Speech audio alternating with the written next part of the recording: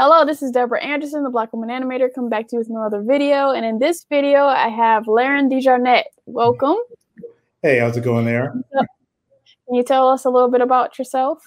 Sure. I work in the animation industry, obviously, and I am pretty much do it all. I do character design, I've directed animation, did art direction, illustration, pretty much in storyboards. Cool. So first question, where are you from and how was it growing up?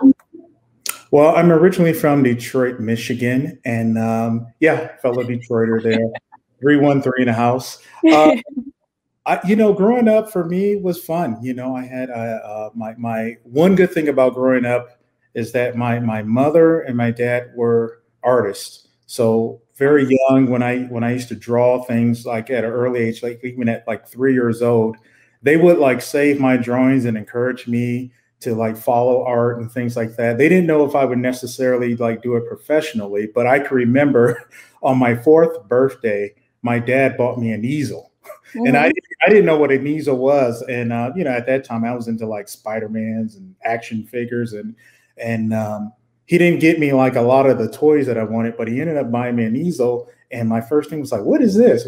And I opened it up thinking toys and things were going to be in it. But he kind of explained to me.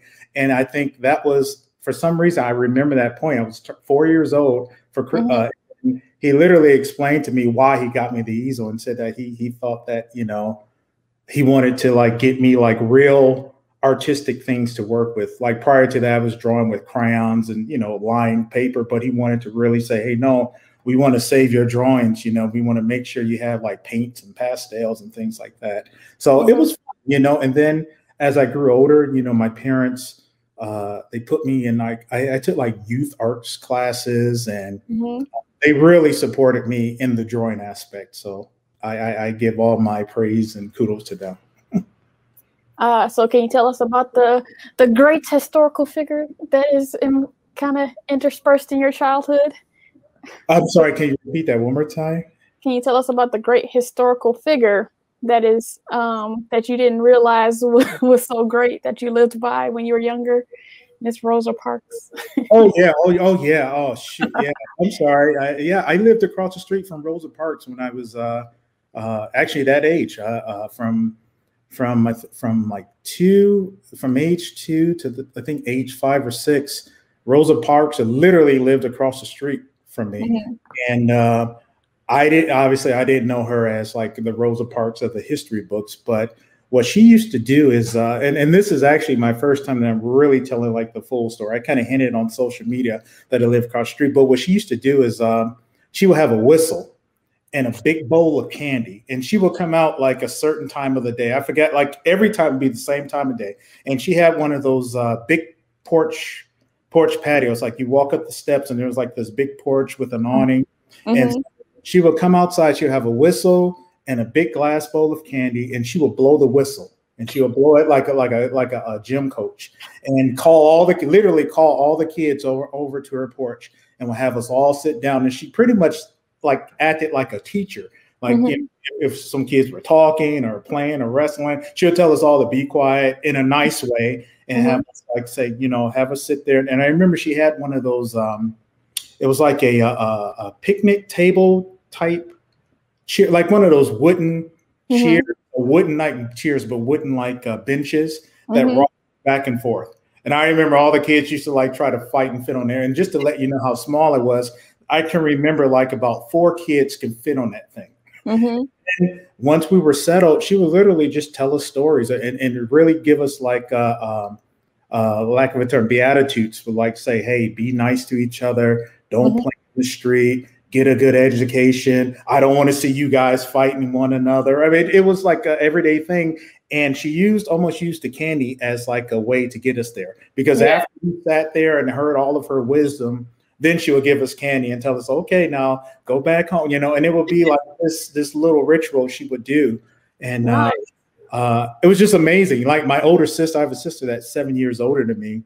And during one time there was a place, Selma, and there was a lady named Rosa Parks. And so my sister's kind of like, this is when I'm a little bit older. She's like, do you know who this is? I said, no, who is that? She's like, that's Miss Parks. I said, that this lady is playing Miss Parks. And that's how I found out. And my sister explained to me, it's like, no, this the lady that lived across the street from us. This is who she is, and this is what she did. And I literally didn't know it until like I turned like 6 or 7 years old. But it was kind of a cool childhood because she was a very nice lady. And again, I'm a lot older, as you can see, and I still have vivid memories of what she did when I was a little kid. Wow, that's really nice. Yes. So you did kind of mention like the kind of programs you do, but can you go more into what was your journey in art and animation during your childhood? Yeah, growing up, I was mainly into like cartooning and comic books. Those were like the two main things that really interested me. And, you know, I really did. It's like, even though I watched cartoons and read comics, it didn't click early on that I can actually do this for a living. It was just like, well, I like reading Spider-Man and I'm just going to draw Spider-Man, or I like looking at Mickey Mouse and I'll draw pictures of Mickey Mouse. And, you know, people started noticing, wow, at a young age, he's able to like really pay attention to details. A lot of times, again, I grew up pre-internet age, so I didn't have a lot of reference and things to look at.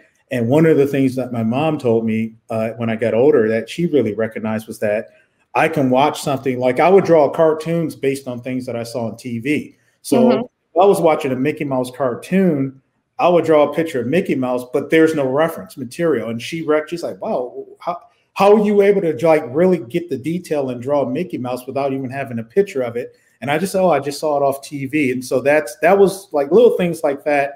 And again, I credit my parents, little things like that. They picked up on that and they were like, hey, we got to make sure that we cultivate this and like nurture this, because this guy actually has a little bit of talent that if we do certain things, he can actually, you know, be pretty good at this thing. So those little things were great. And then just as I got older, I still was into comic books and things like that. And I started seeing like I grew up in a time where, you know, special effect movies were started off cheesy, but then like with Star Wars and Close Encounters, certain like big major motion pictures with great special effects started coming out. That's when the light bulb really clicked on, and I said, hey, I actually want to do this thing. You know? And I started to like have an interest in like special effect makeup type thing, because I would see like creatures and things. And so it was just a bunch of things. It's like I used to like to draw, then I started dabbling in sculpting, and I did a bunch of various things. I'll skip a lot forward. When I got into high school, I had art teachers in grade school and high school that really were like my parents. They saw things and they helped me. And in high school, one of my instructor used to date. I want to say either two things, because it's kind of vivid. She either used to date Sam Raimi of Evil Dead or one of the main makeup effects artists. And she was like, hey, if you really want to get into this, you know, I could set up a time for you to meet, you know, one of these guys. And I said, yeah. And unfortunately, during that time where the meeting was set up, my father passed away.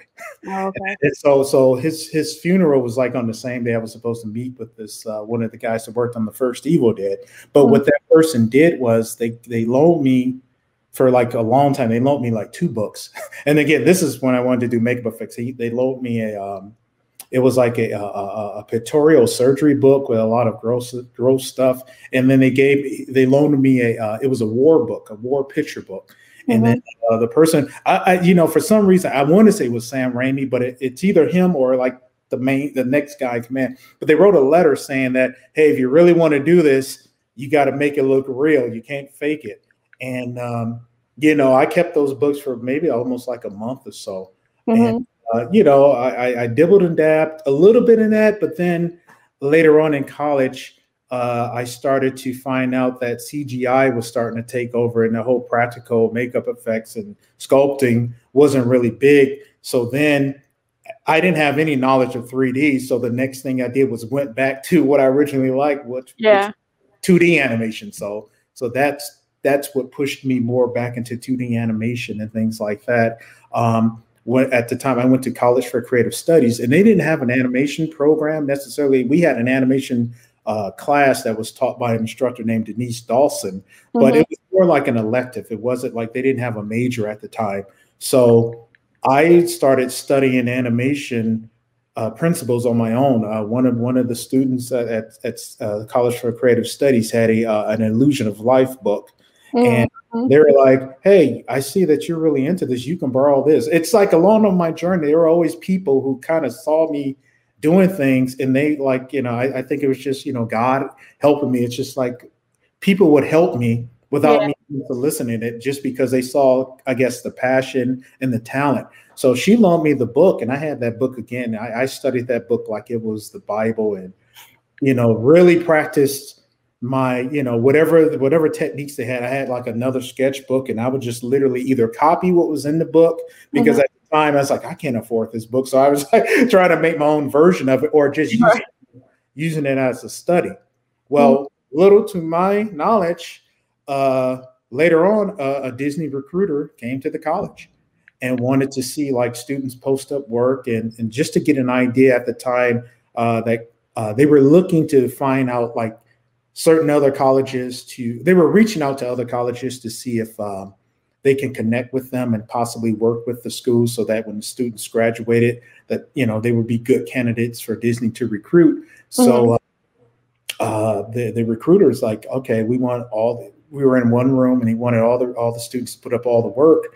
And, me and a few other students, our work literally stood out like a sore thumb, because we were literally posting like animation principles and things versus like more illustrative or fine art type things. Even though the other work was good, I know they were looking for like more animation principles. So the recruiter's like, hey, how come you guys have this stuff and some of the other students don't have it? And, my explanation was, well, I studied from the Illusion of Life book, and, practice. And I used to watch movies and just draw little thumbnails, like do my own personal study. And that led to my connection with Disney. From that, I ended up getting 2 internships at Disney. One at the time, the first one was in when Disney, the big hat building that's now, well, they were actually building that. They were like putting that together. So that building wasn't open yet. And a lot of the animations, part of the animation of Disney, they were like all these portables across Glendale. So I had an intern there, and then that internship led to me having an internship in Disney, Florida. And from that, and I think this is the second time I ever said this in an interview, because it's kind of personal, but I'll say it again. But it's they actually had a job to offer to work on Mulan when I was in Florida, but something similar to the thing with meeting with the guy from Sam Raimi. My mother ended up passing away. Wow. Oh, no, big batch. She didn't pass away yet, but she ended up getting real sick. That's what it was. She ended up getting real sick, and I ended up being her caregiver, so I couldn't move to Florida and take on the Mulan job, but I was still always in contact with like people at Disney and things like that. And which led to me actually teaching at College for Creative Studies because of that connection with Disney. Disney actually didn't connect with the school at the time, but they were connecting with me, and actually College for Creative Studies ended up hiring me to teach a class called 2 classes, Drawing for Animation and Anatomy for Animation. So it was more like, even though the school wasn't necessarily selected by Disney, still we were kind of in there to where some students from CCS ended up getting jobs at Disney, through learning some of the things I was teaching. And then some other teachers started to do their curriculum to gear students towards animation, which was great.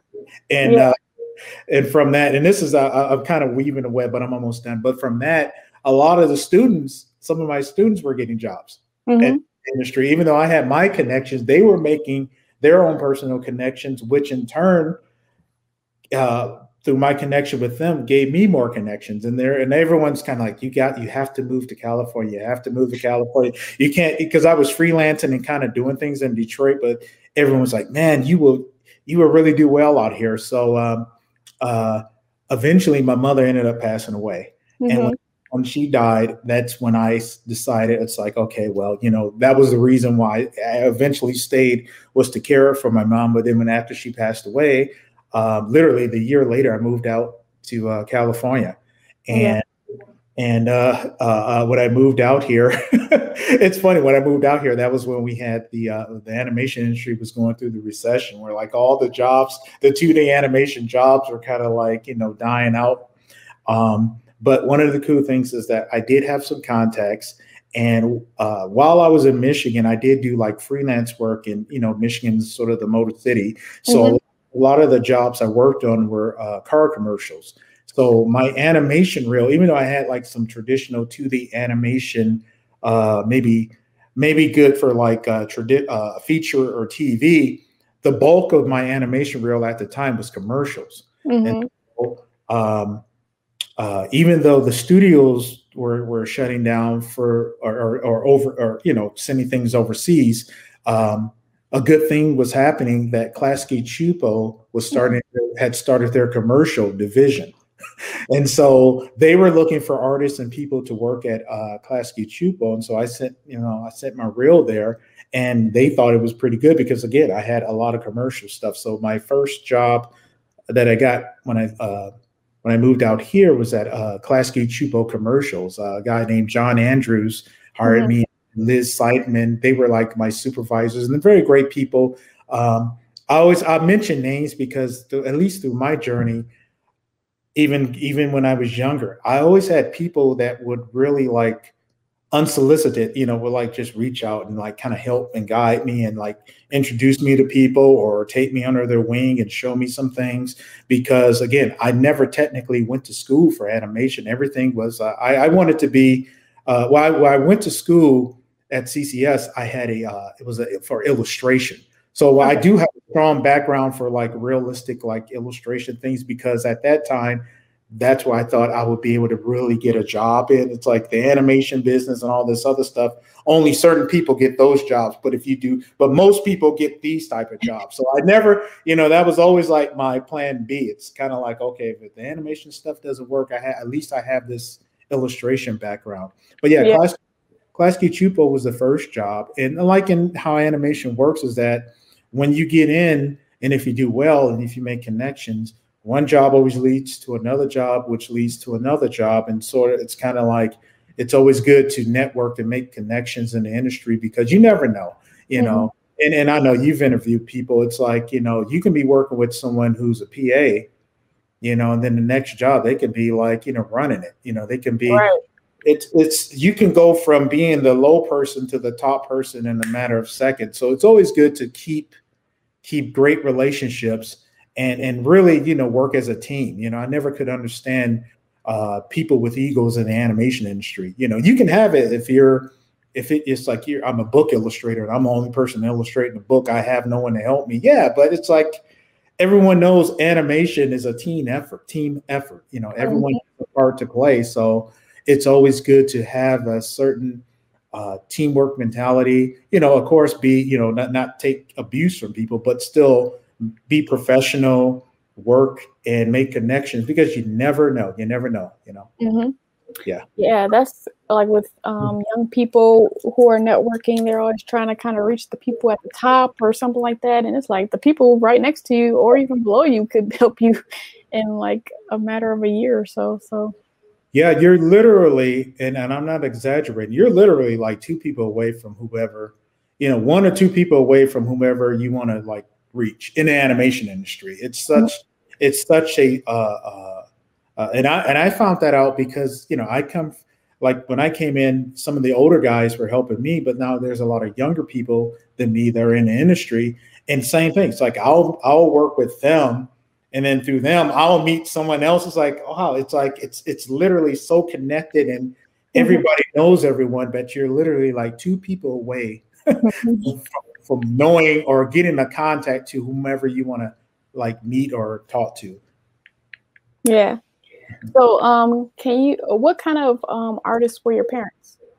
Well, my dad was it's funny, my dad drew, but he didn't really pursue, like none of them did it professionally. They just kind of did it on their own. But my dad, he drew. His drawing was, I would say, like from my, you know, professional rating artist perspective, I would say he was kind of like one of those guys that got A's or B's in art school, but like you put that up against someone professionally, and then that A-B turns into more like a C. But Yeah.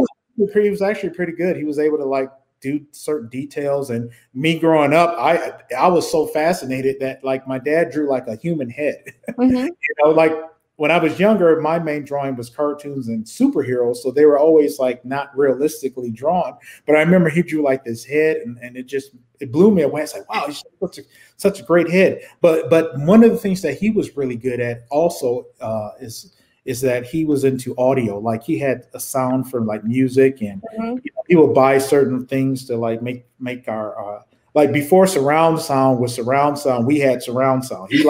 He literally like built it and made it and put speakers on the walls and around the room.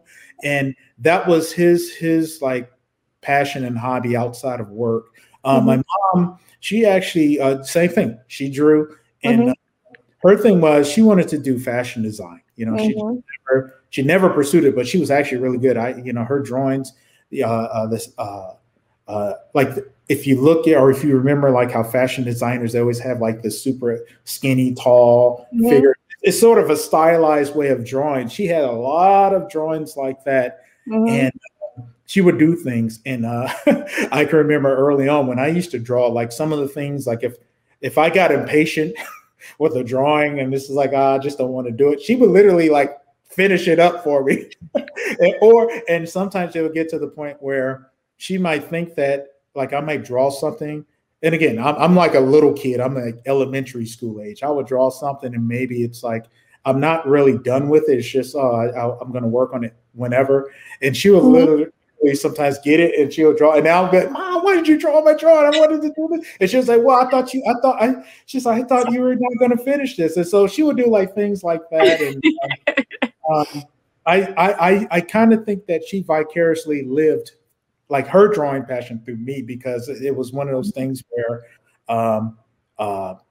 it's like at that age, you know, video games, all the things that all of my friends had, my parents would never get me. But if it was like some expensive markers or, you know, something that had to do with art, they will always make a way to do it. I remember like there were these markers that was like, they were really good. They were like, the first time I ever saw brush markers, they were really thick, but they were like real expensive too, because they were like Copic markers or Copic, however you pronounce it. But they were like those.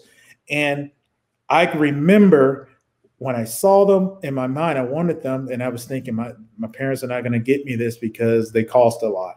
And so one day I was in the store. And you know how in the art store, they have it where you can just like grab markers and just play around. I started like drawing things with them. And in my mind, I'm thinking I'm going to convince them to get it to me because I drew something and I'm going to show my mom, and I'm going to say, see, if I had these markers, I can do more stuff like this.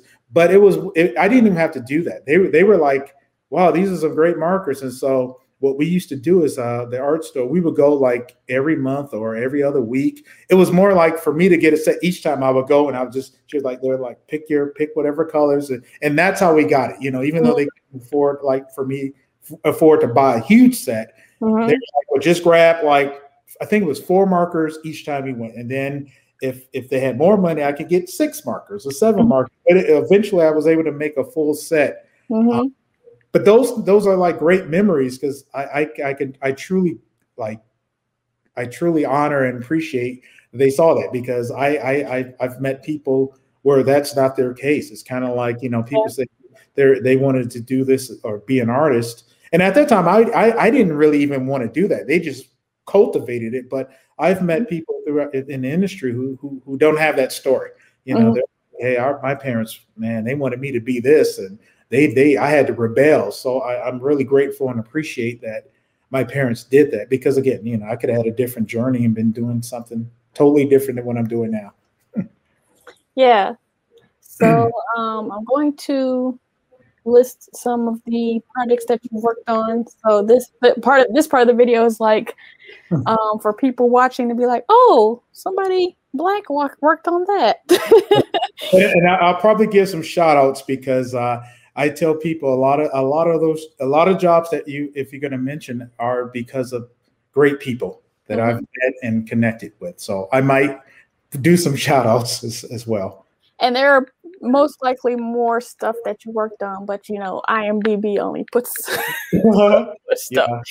So I want to start off with the Disney One Saturday morning bumpers, because I remember the jumping one when I would watch TV. When I saw that you did that, I was like, I remember that. Yeah, that was at Klasky Csupo. That was one of the things that I worked on, and it was all traditionally hand drawn animation type thing. And I shout out a couple of names, but another guy who really helped me out was Walter Santucci. He was another guy that really helped me, you know, saw my art and pushed for me to be at the studio as well. Yeah, that one was part of Klasky Csupo commercials. The funny thing is how that one was drawn. That was totally old school, where they had to they Xeroxed or printed out the live action of the kids, and everything was kind of like on a pegboard, you know, back in the day, in the light box, and you know, on the table. And so I had to draw the number one with the printouts of the live action so that everything kind of matched and lined up. And I had to look what was actually okay, because the one didn't really interact like a Roger Rabbit thing. A lot of times I think they printed out like every 12 frames. It was like they didn't have to do every frame because the character didn't touch or interact. But I remember there was like every 12 frame or something. It was like a big frames, and I had like this big stack of live action, and I just put it down and drew my one and make sure the one and everything lined up. And they did the same thing. You know, it's like they took those, scanned them in. During this time, you know, the color was done through computer. They would scan it in and computer color it and composite it all with a lot. Yeah, but that was at Klasky Csupo, if I'm pronouncing that right. Yeah, and the Proud Family, Punisher opening title sequence, Fresh Baked video games, Lunatics Unleashed, Buddy and Andy short, Monster High, both New Ghoul at School and Fright On, Leapfrog, the Amazing Alphabet Amusement Park short, Super Best Friends Forever, the Ricky Gervais Show, Teen Titans Go, Angry Little Asian Girl, Barbie, B Super Motion Comics, Monster High TV series, Attention Deficit Theater, Marvel's Avenger Assemble, Black Panther's Quest, Richard Lovely, Avengers Assemble, Venom Files, The Secret History of Venom, Marvel's Spider-Man, Maximum Venom animated shorts, Central Park, and you're working on the Proud Family reboot.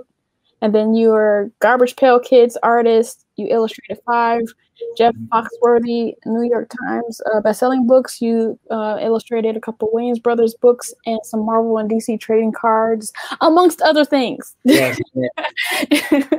So yeah, and I would say the bulk of that work, I tell you, one of my favorite quotes is being lucky. Lucky is being prepared when opportunity knocks.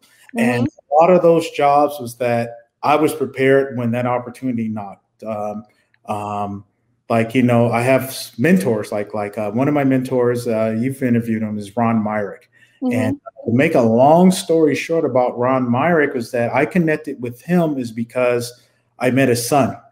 And I didn't know his son was a, you know, I didn't know anything about as far as him being connected with Ron Myrick, but me and his son connected. And one day his son found out that I did art and was like, hey, you know, my dad does art. And he mentioned Ron's real name, Emery. And it didn't connect because I knew Ron Myrick, but it was like, Emery, I don't know. And one day he took it to Ron, and that's how I got connected to Ron. He held on to it until he was able to find work for me.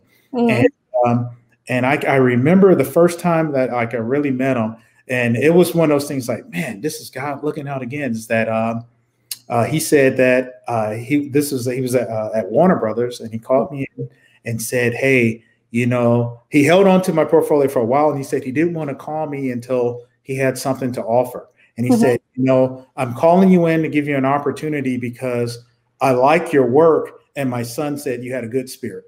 And it was one of those things. It's kind of like I never knew that connection would lead to this.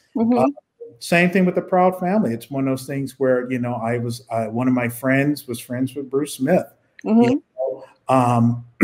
And he's like, hey, I'm having lunch with Bruce.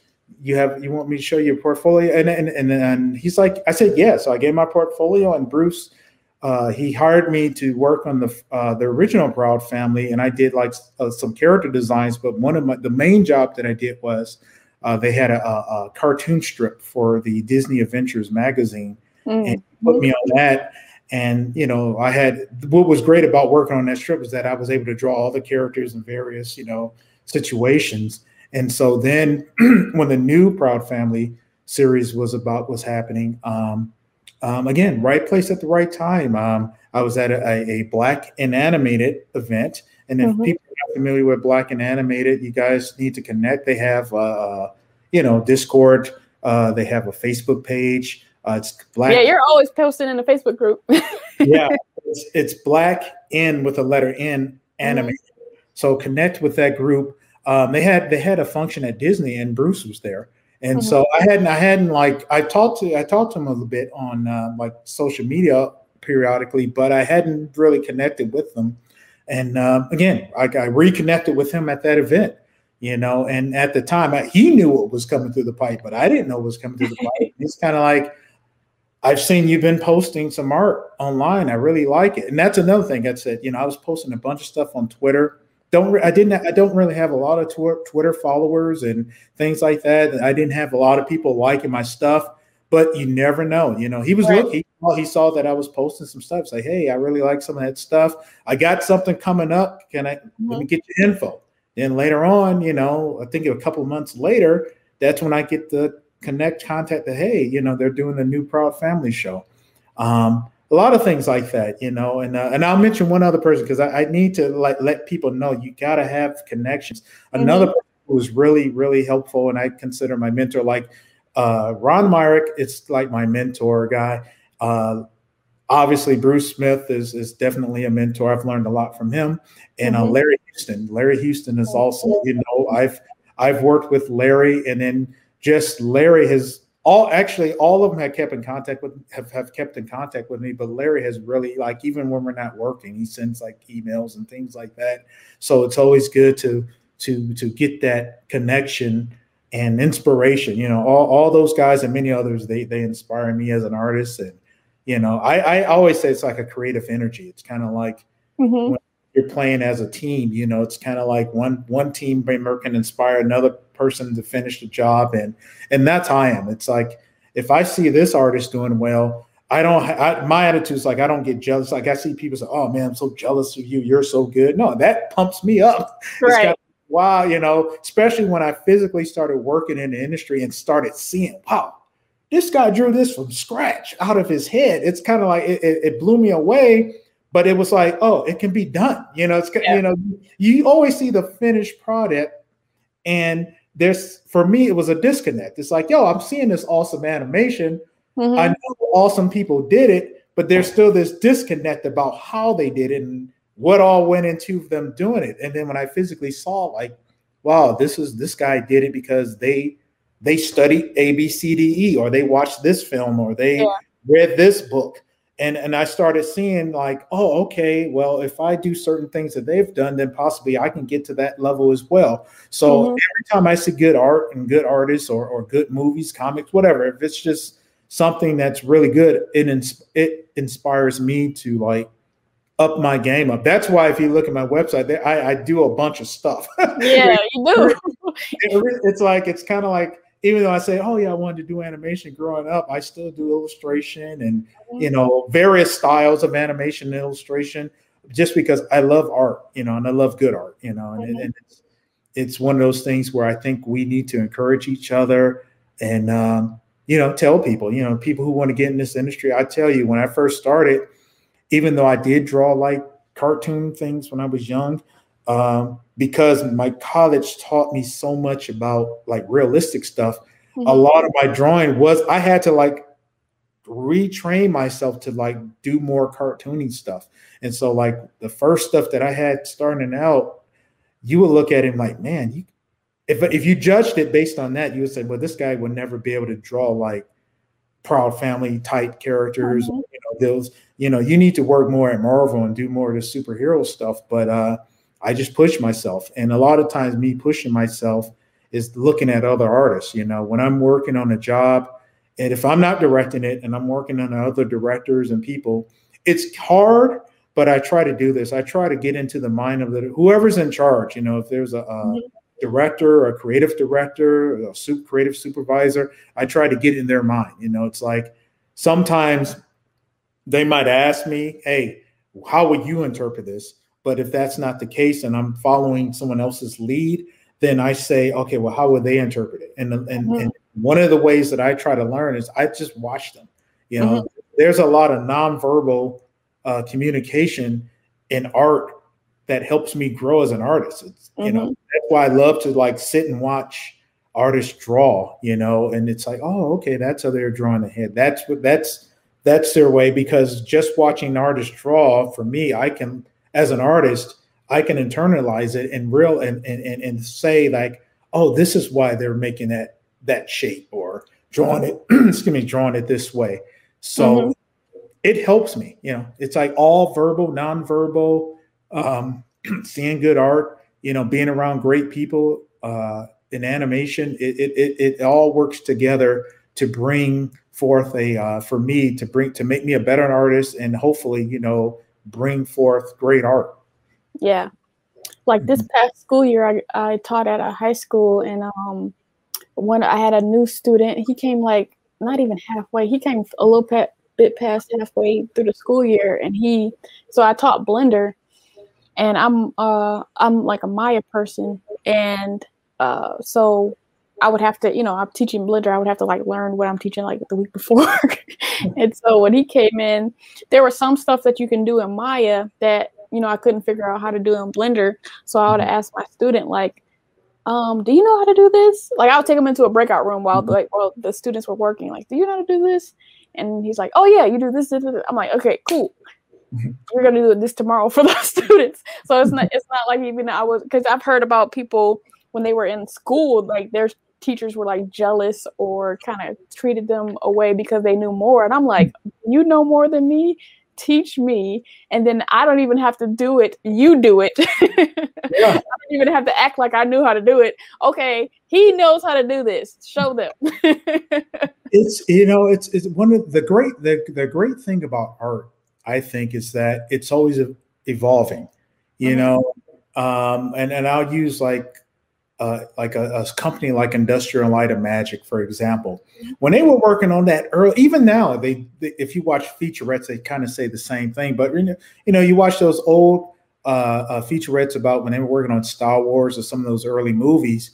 They were like, we didn't have the computer; we had to make the computer. They were like, oh, this was in the storyboard, but we had no idea how to execute it. So what you were saying, it's like, no, you had a bunch of creative people come together and they're like, okay, we got to make this, we got to do this. I don't know how we're going to do it, but all of us creative people with our genius and our art, we're going to come together and we're going to create something. We're going to actually make this thing happen. And Industrial Light of Magic created all type of things that are now commonplace now. Right. Like a lot of things that we as artists see commonplace, even the computer and things like that. That's like, oh, I'll just go get me a, iPad and get Procreate. Well, someone had to create Procreate. Someone had to create Photoshop. Someone had to figure it out so that we can have it work for us. So I appreciate artists. When I used to teach, some of my students were like, I'm still real cool with them because I told them, funny thing was I started teaching when I was 25. So a lot of the students thought I was a student, right. but I used to tell them, I'm like, no, we're all artists. It's just, I just have this job, but what you do and what I do, we're all the same. It's, cause I used to tell them, I got my first animation job when I was a sophomore. And my instructor at the time, she told me something that I told my students. They were like, she's like, her Denise Dawson. She's like, hey, you're gonna get a call from an animation. From a company that's looking for someone to do some animation. I recommended you, and you're not going to tell me you're like my student. When they ask you what you do, tell them you're an animator. You know, you do animation because that's what you do. You know, even though you're in my class and you do animation, you know, outside of my class, you do animation. You know, you're my student, but you're still an animator. So don't tell them that. Just let them know that you do animation. And that's what I tell my students. Like, hey, you know, even though you guys are here, you know, what's great about art is that the art speaks for itself. You know, right. Sometimes, you know, degrees and you know, whatever accolades, academic accolades help, but the bottom line is you can have all type of degrees, all type of whatever from an institution, but if your artwork sucks, right, you're only going to get so far. You know, it's like you can be an artist that doesn't have the traditional training. Because like I said, I didn't go to animation school. You know, my background, if I had my portfolio, all of my portfolio was to if I hadn't did anything outside of the college, the college portfolio was for me to be an illustrator. Right. You know, illustrated portfolio, not an animation portfolio. The animation portfolio came because I did all that stuff outside of school, which, you know, again, I don't know, but I'm thinking if I was disciplined enough, I could have did that stuff without even being in school and possibly still have the same route. So you never know. You know, nowadays it's so much inspiration you can have that I do recommend you going to an art institution because there are certain like I learned how to be disciplined and professional and, you know, know how to accept constructive criticism and harsh critique. You know, a lot of times, you know, egos get in the way, but I think that helps. But you're disciplined and you can do it. That's what's great about this industry is that the artwork speaks for you. You know, your portfolio tells how great you are. You know, whatever you say you can do as an artist should be reflected in your portfolio. It's like, I don't have to tell people I can draw this particular drawing or this style. It's like, no, you see, you can say I can draw it because I'm presenting it in the portfolio. Right. Yeah. And earlier you mentioned like the nonverbal cues in art. And, you know, when I worked in South Korea at an animation company and people were like, oh, you weren't fluent? I was like, nope, I tried. And they were like, how did you work at an animation company? I'm like, it's art. like if you just learn some colors and make it bigger, make it smaller, like it wasn't even that hard. like it just was, I don't know, it was art. I mean, I tried to, like they spoke broken English, I spoke broken Korean. So we tried to communicate that way. But other than that, I just had, okay, this is the 2D version. I need you to make it 3D. That's it. But you were speaking a common language, you know. The art, people understand it. You know, if you're able to draw it or like you said, do it in 3D and communicate that, and that's the bottom line. You know, that's why I love it. You know, that's why I love. You know, art has its ups and downs. For me, I'm one of those artists that I'm probably the most hardest on my own work. I really like the self-critique. I'm like, I tell people, like sometimes I say, well, maybe that's why I am who I am, because I'm such a stickler for my own art. And sometimes if I'm supervising, I might go in and be a little stickler, but it's more to help. You know, a lot of people who like what's good about working with Bruce Smith is that he has the eye. He has that eye. He knows what he wants. And I actually worked with Lauren Faust as well from, you know, My Little Pony. And other people.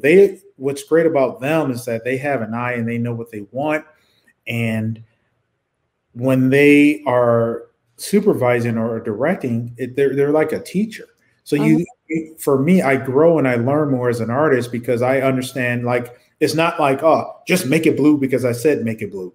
No, they'll say make it blue, and then they'll let you know why it needs to be blue. So now you're understanding. It's kind of like, oh, okay, now I understand why that has to be blue or why this has to look this way. So that when you're working on other jobs, or, you know, once you're done working with them and you're doing your own thing or whatever, you can apply a certain knowledge that you learned from working under those type of directors to your own stuff. Yeah. And I love that. I love working with like directors and people like that because, again, you know, I'm a sponge. You know, I try to you know, absorb everything, and then I like to, you know, even like I said, when I'm over or if I'm directing or supervising, I tend to go that route to make everyone understand. Yeah. I always said, as you know this, by working with a team, you're only as good as your team. Yeah. You can have all the freaking artistic skill. You could be a super bad artist and you can have all this stuff, but if your team doesn't possess that same quality and you all working on the same project, it's only going to go so far. So someone needs to come in, to be the coach and to encourage and to, like I always say, it's like people, a lot of times artists have the skill. They have the skill. They just need that coach. It's like, yeah, the coach may not be a Michael Jordan, but the coach may be able to tap into someone who has the potential of being Michael Jordan to unlock that talent. And that's how I look at it. It's like, you get a group of people, a lot of times you're hired because you're capable. It's not, they're not going to hire you if you can't do the job. And so sometimes, even myself, you get this, well, I don't know what to do. But then you have those people, like I said, like Bruce Smith and, Lauren and all these other people. And even I work with Craig Hillman. He's the same way. It's like when you have, and the common denominator is that they also are really good at drawing. That's like they draw and they communicate well and they direct well. But if you have all those people in your corner and they're able to push you, that's why their work looks so good. That's why the stuff is amazing, is because it's not a me game, it's a we game. It's right. A team game. It's like, you know what? Hey, if this player, if you're on a basketball team and the fifth man is messing up, you're not going to be like, oh, okay, well, we're all better than you and we're just going to do our position. No, you're to win the game, you're going to be like, hey, you're going to do whatever you have to do to get all team members up to speed, so that you can win the game. And that's how I look at it as far as art and animation, especially animation. It's impossible to like really have crazy eagles in animation. So you have mentioned several stories. So if you just want to kind of go back to those, or if you want to mention something new, but what has been your biggest breakthrough in your career? Or have there been multiple breakthroughs? I would say, man, there's multiple breakthroughs, but the biggest breakthrough. If you prefer to go to multiple, then you can do that. But yeah. Well, obviously, meeting the people I mentioned, meeting Ron Myrick, Larry Houston, Bruce Smith. Did I write a bunch of names? Let's see, Craig Hillman, Lauren Faust. I like Tari DeHillihay. He's my man. All these guys encourage me. There's a guy that I work with a lot named Kyle Jolly, who's a producer. Howard Swartz, who's I met him at Warner Brothers, but he's at Marvel Animation is different now. It's like Marvel Studios, but at the time he was at Marvel Animation. Eric Radomski, March Dean. Man, there's so many people, and I know I'm forgetting some real good ones, but there are so many folks who just meeting these type of people and working with them it's like working on the jobs or working with them it takes me to another level in my career. So those are breakthroughs. Connecting and meeting young artists, I think, are great too.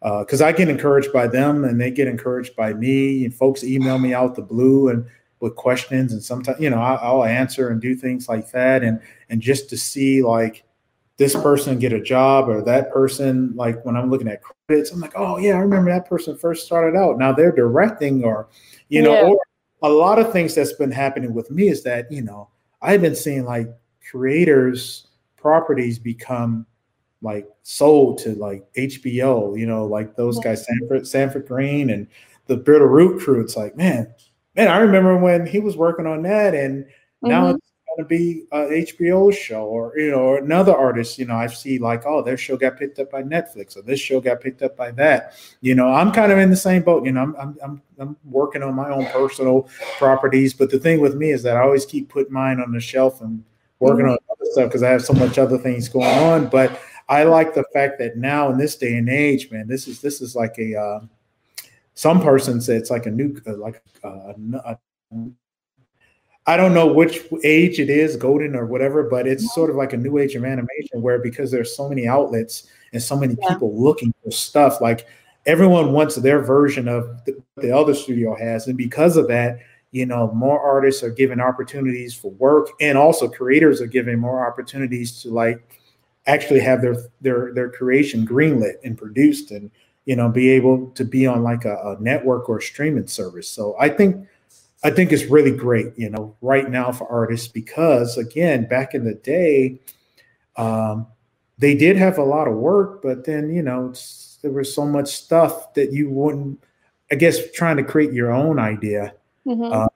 It was just like, you know, you get a job working on Disney, you're going to be working on Disney properties, Warner Brother properties, and Hanna-Barbera properties. But now, with the other outlets, you can actually have your own idea, you know, even through we got crowdfunding.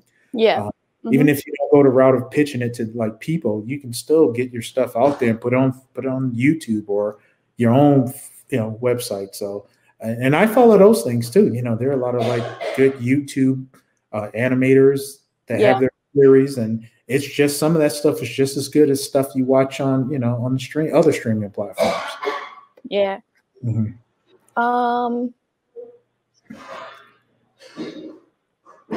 So this is like a quick thing that I saw on YouTube. How was your experience being on Storage Wars? Oh, you know, that was well, long story short is that the Storage Wars people contacted me. Originally, they wanted to get like the original artists who worked on there. They were actually looking for like two of them, the main two artists who worked on Garbage Pail Kids, but one lived in New York, and there was another one that lives out here, but he didn't want to do it. So at first, I was kind of like the middleman. And then, ironically, they found out I lived near the storage unit that they found the place. So they're like, "Oh wow, you're like less than an hour away from the storage unit." So those guys don't want to help us anyway. So we'll just come with you. And the thing I tell people about reality TV is that it's obviously is unscripted, but the thing that it was my first time. Actually my second time being on the reality show. The other time, my image wasn't there, but my art was there. There was a show called, what's it called? Trailer Park Makeover or something like that. And they filmed me doing some artwork, but they ended up cutting it and just put up the artwork. But on the Storage Wars, it was one of those things where they kind of let you know certain things are happening, but they don't.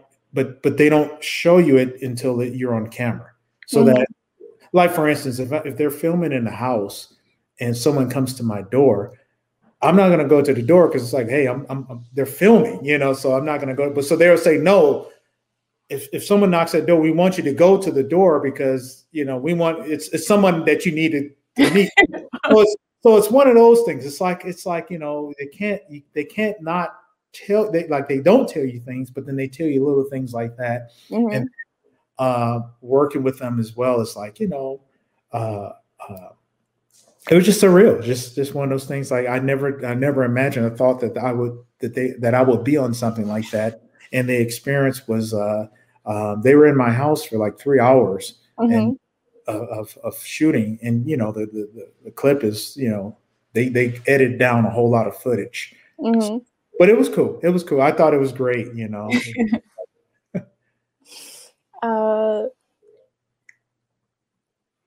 How are you able to move back and forth between various drawing styles?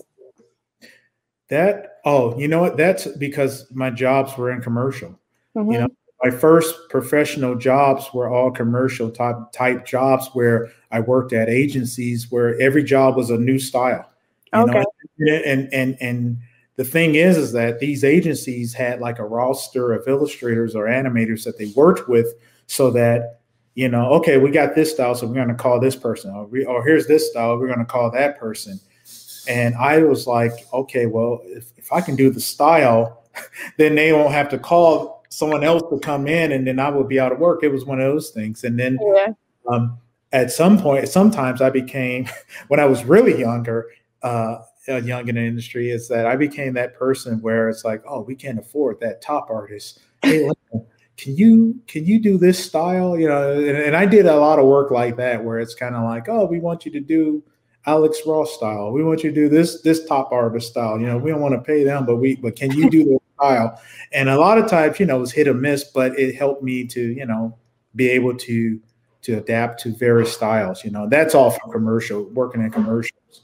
Mm-hmm. Mm-hmm. Can you talk about your company, Gumboyo Animation, and what you're doing there? Yeah, that was that's where I what I mentioned. I'm working on my own personal IPs. That's what that is. Gumboyo is my own. It's not like an animation service company. That's just like my website and company where I'm developing my own IPs to either pitch or produce my own self. You know, what's good about working in the industry is that you do meet people who know how to get stuff done and make things look great. So, you know, I'm knock on wood. I'm simultaneously doing that, you know, and like I said earlier, a lot of times I've unfortunately pushed that stuff back because I'm working on other major projects. But, you know, that's what that website is that I have lots of ideas that I've had for like, man, some for decades. And I write them out, jot them down, and they get put away. But now I'm starting to develop some of them. And, that's what that website is to showcase those IPs and possibly, you know, once things get done, they will have like, if you go to the site, some of them I want to do crowdfunding for to be able to produce, but you know, that's what that website is to showcase my IPs. Like, what is your inspiration for some of the characters like Rev Little and the cast of My Folks? And I'm not sure, is it Darrell Harrell, or I don't know how to pronounce that, but well, the My Folks is definitely based on me and like my family and people I've grown up with. You know, certain things like if I'm out and around, and I'm from Detroit, so there's a lot of great people and interesting people that I thought would be great. It's like, you know, we have you from Detroit. It's like, you know, Detroit has its own flair, has its own, and my thing is I wanted to, I always wanted to highlight that because I never saw it. You know, I never saw that style. We have our own style. We have our own flair. We have, in some instances, we have our own lingo. You know, what up, though? You know, it's native to the city. So My Folks is sort of a inspiration from growing up in Detroit and growing up around great people and friends and family and, you know, other experiences as well. Let's see. Growing up too, I used to love horror movies and fantasy, things like that. And so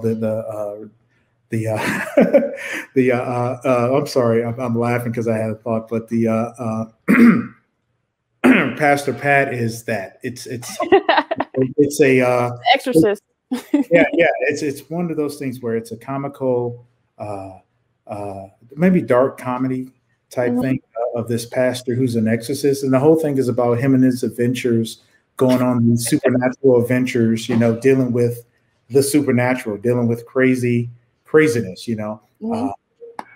And I thought that would be kind of cool and kind of funny, you know, if I had the right people in place, because I know they're like horror fans, horror comedy fans, sort of like was it Shaun of the Dead, and where you have like, it's like you have the horror, but you have like comedy, but then it's like serious, a little bit seriousness attached to it. That's what Pastor Pat's about.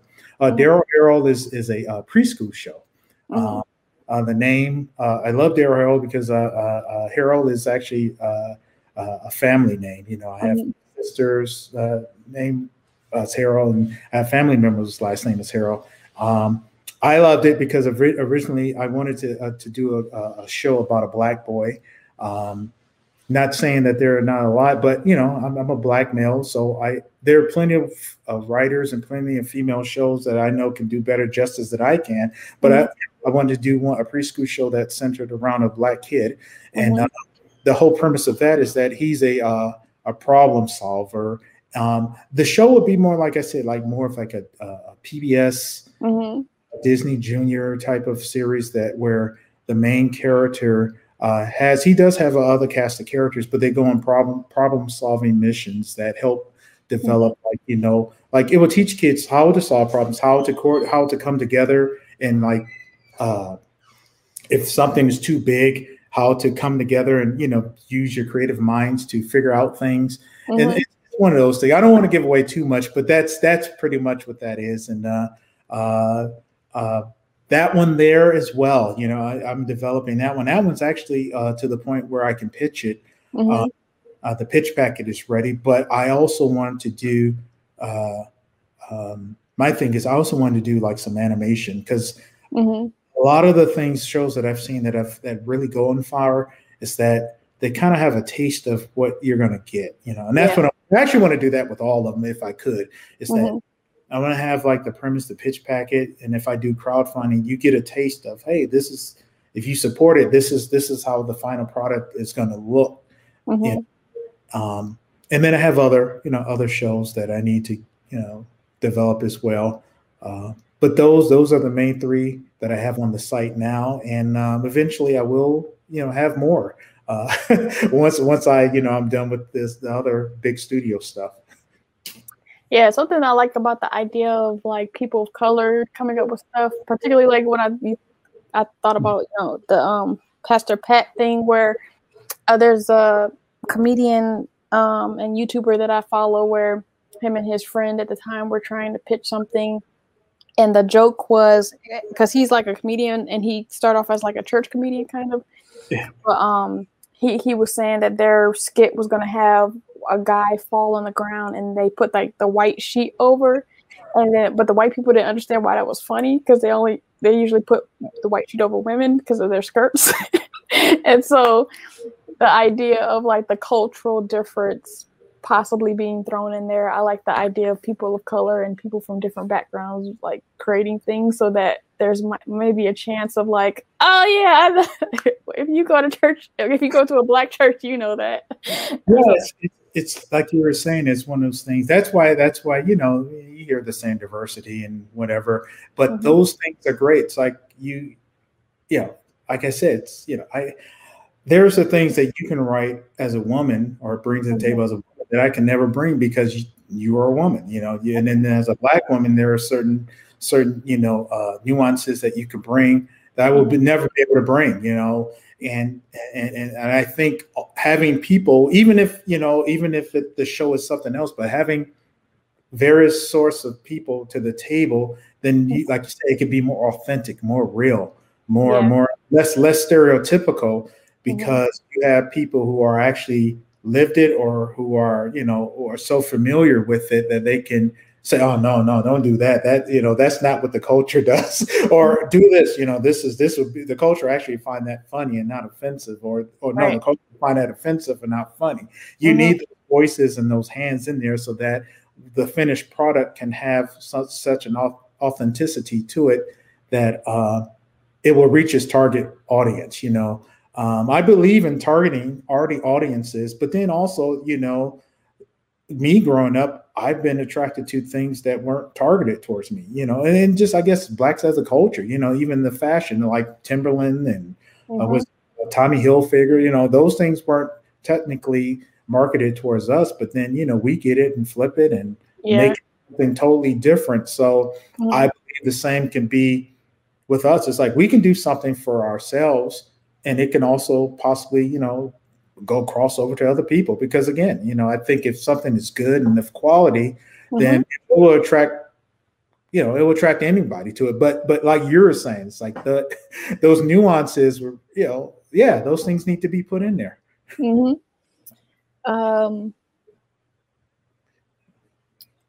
So how have you used your various positions to insert more diversity into projects? So I saw some of your Hollywood zombie trading cards you did, and a lot of the celebrities chosen were black.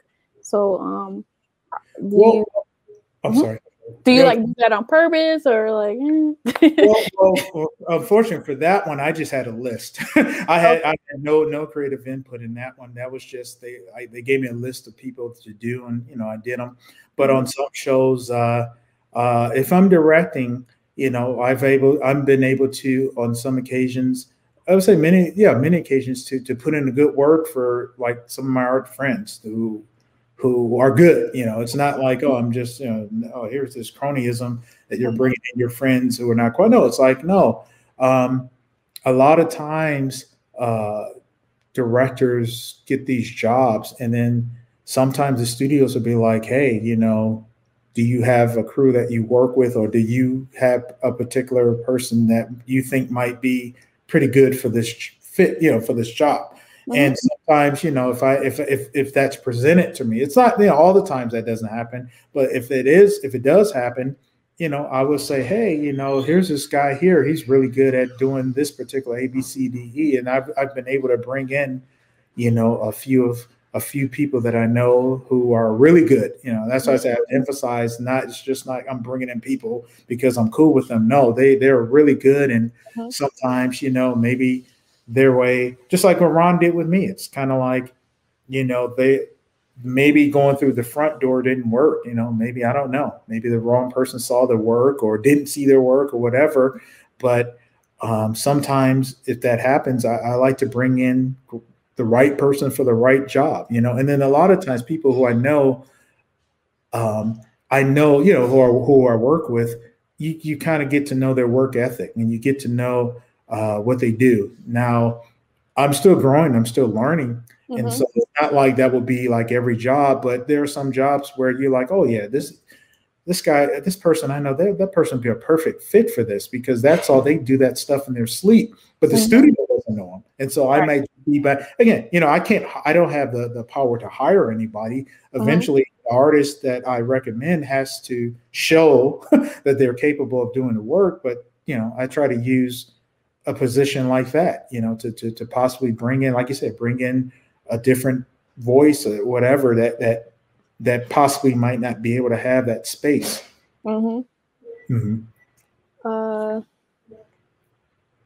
So you create a lot of drawings based on current events, whether it's someone who's recently passed or something like the inauguration. So you kind of went through it with explaining that you worked in commercial work, but what skills can you suggest that other people hone so that, like, you can literally draw things at will? So like, how can other artists hone those skills? What tips can you give them to do that?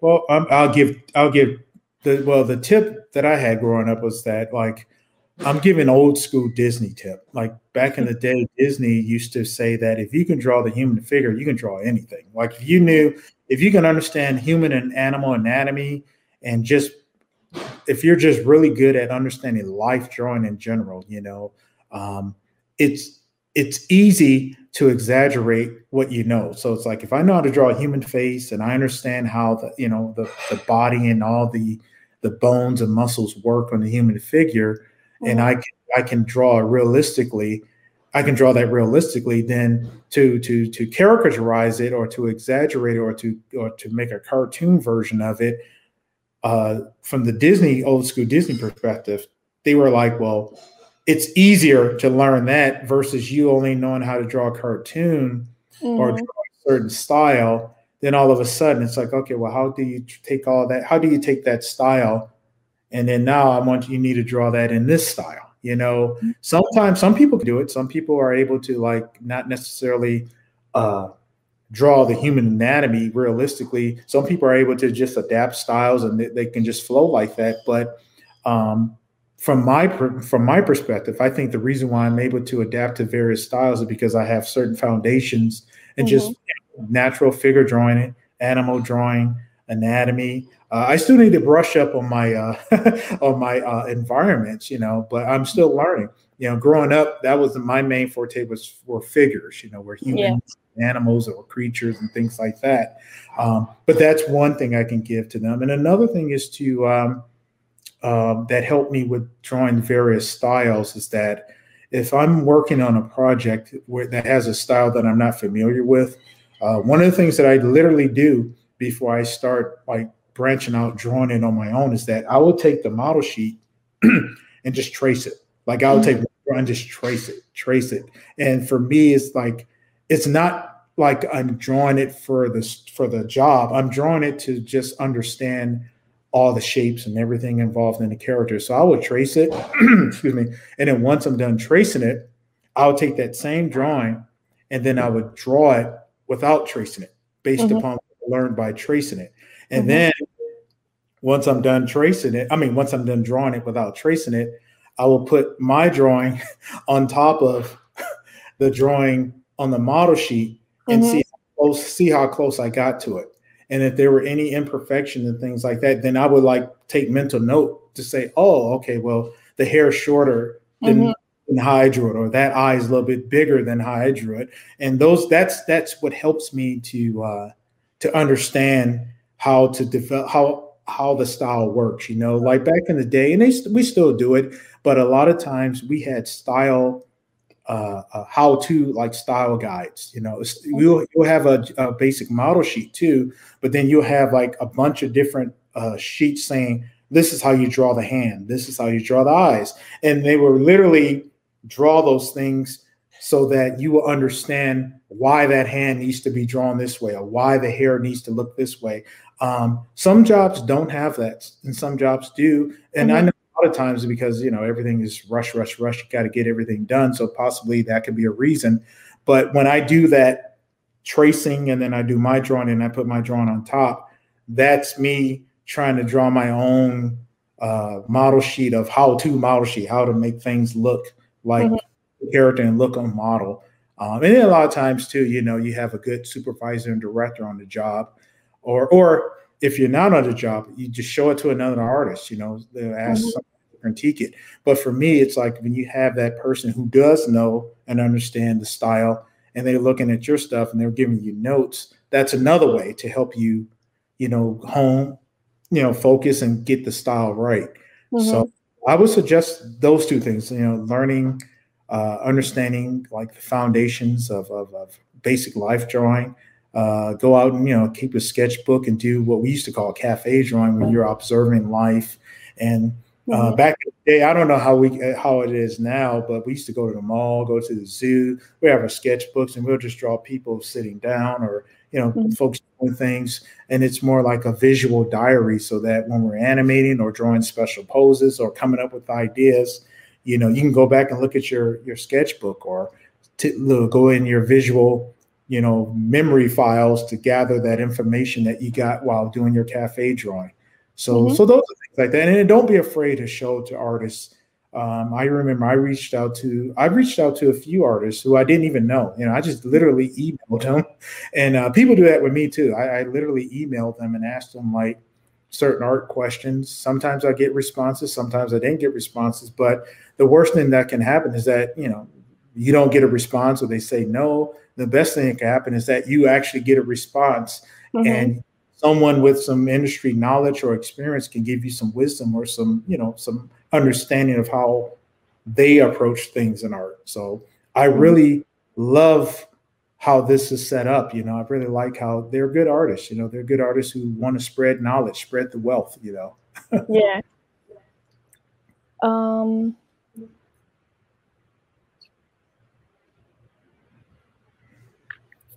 So, as someone who has some years in the animation industry, what have you decided is your purpose in regards to building up other Black professionals in animation? Well, I think now I'm slowly but surely just focusing on being more on the creator side versus the just working at the studio side. But a lot of things that I try to do, I do a lot of things, and I'm not going to name names because they don't know, but I've referred many artists, Black artists and directors to people, so, and it's not like a thing where I am a nepotism type thing. It's kind of like I'm working on a project. Somebody contacts me through email, say, hey, we're looking for an artist to do A, B, C, D, E. And I'll say, well, I'm not available. Here are a few people that I recommend. And I don't know if they got the jobs from recommendations, but I've done that. I've done that since I've been in the industry. It's like I've recommended people all the time without me telling them, hey, I recommend you for a job. So if they call you, it was me who did. I anonymously done that with artists, and some artists, I don't even have like a relationship with. I just like their work and things like that. Because people have done it with me. I've been referred to like folks I have no relationship with. They just like my art and they're like, oh, someone referred you and said that you might be a good fit, you know, and that's how it worked out. So I've done that a lot, many times. And then I've also supported like Kickstarter campaigns.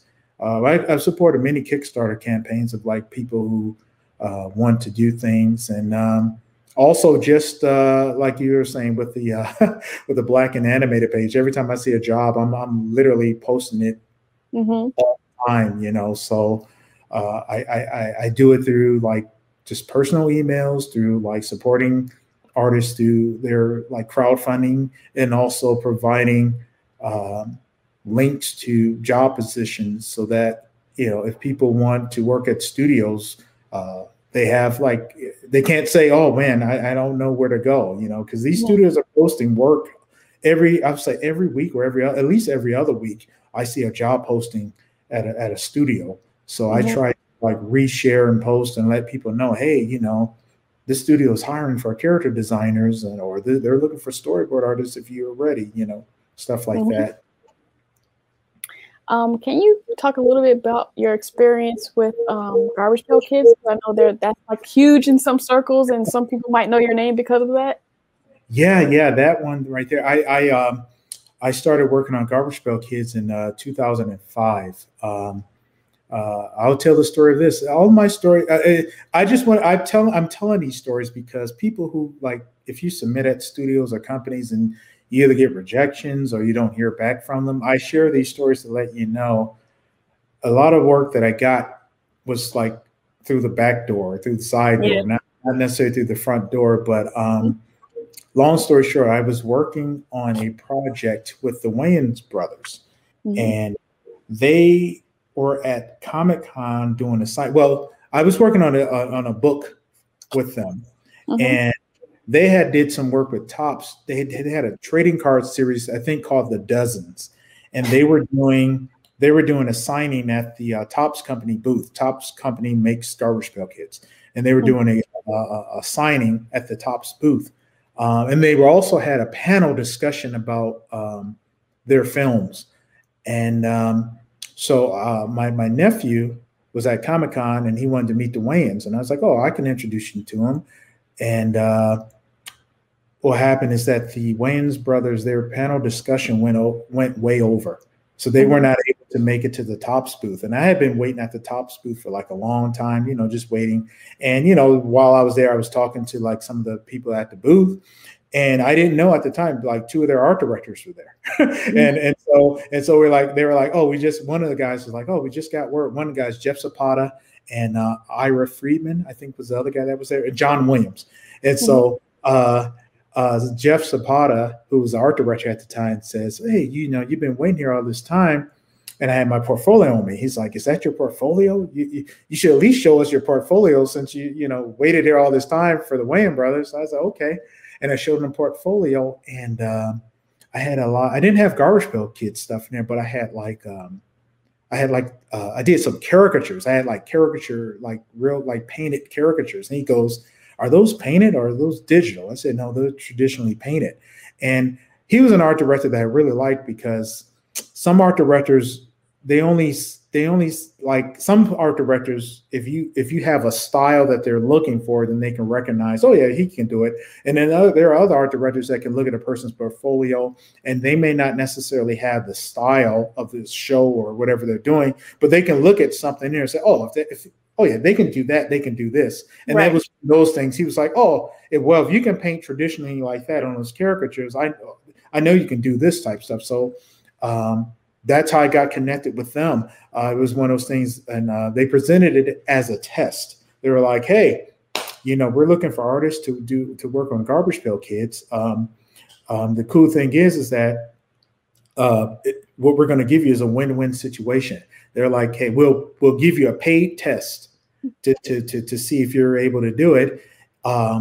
If you're able to do it and the card looks good, we publish it. And if you don't, you know, if it doesn't look good, you know, we'll still pay you for the test, but you know, you're not going to get the job. So that's how I got started. Now after Comic-Con, they sent me like my first painting to do, which was a test.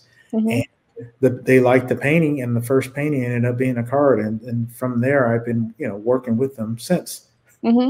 And I found out, like you were saying, there's a huge fan base. I didn't know. You know, I grew up seeing Garbage Pail Kids, and as a kid, and I knew about them. I was actually a fan too, but I didn't know that, like, in the 2000s, that there were still like huge fan base. I just thought that, okay, well, it was just something more of a nostalgic 80s thing and not anything that people are doing now. But yeah, that thing is huge.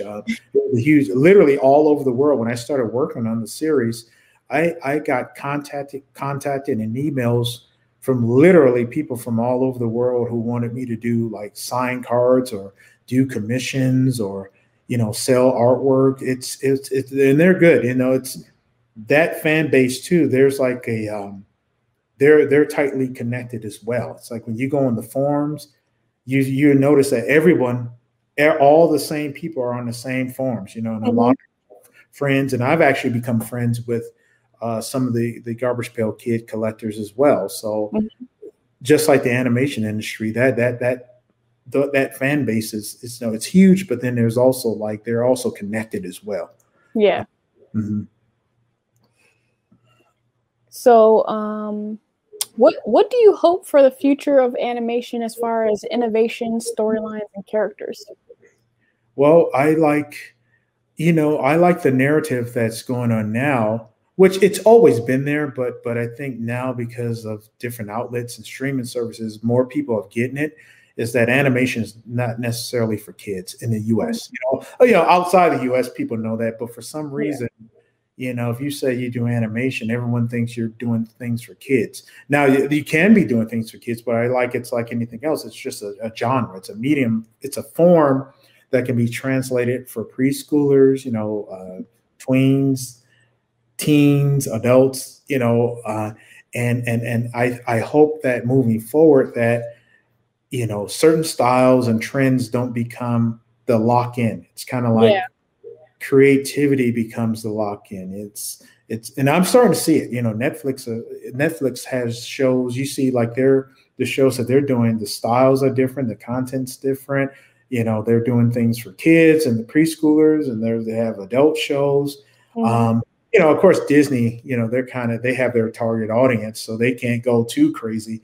But overall, in the animation industry, it would be great, and I think it's going that way. I really do. Is that we have the medium, and the medium can be used for wherever the creators do it for, Yeah. And there's no standard style that represents animation. There's no standard story. It's like anything else, just like you don't say a live action movie, live action movie has its genres, it has kid section, the sci-fi, the comedy, it's all these various forms of live action movies that, I think now animation in the U.S., and I specifically say U.S. because, we know studios outside the U.S., they've already learned that. they're already, they already do full adult movies that are like animated.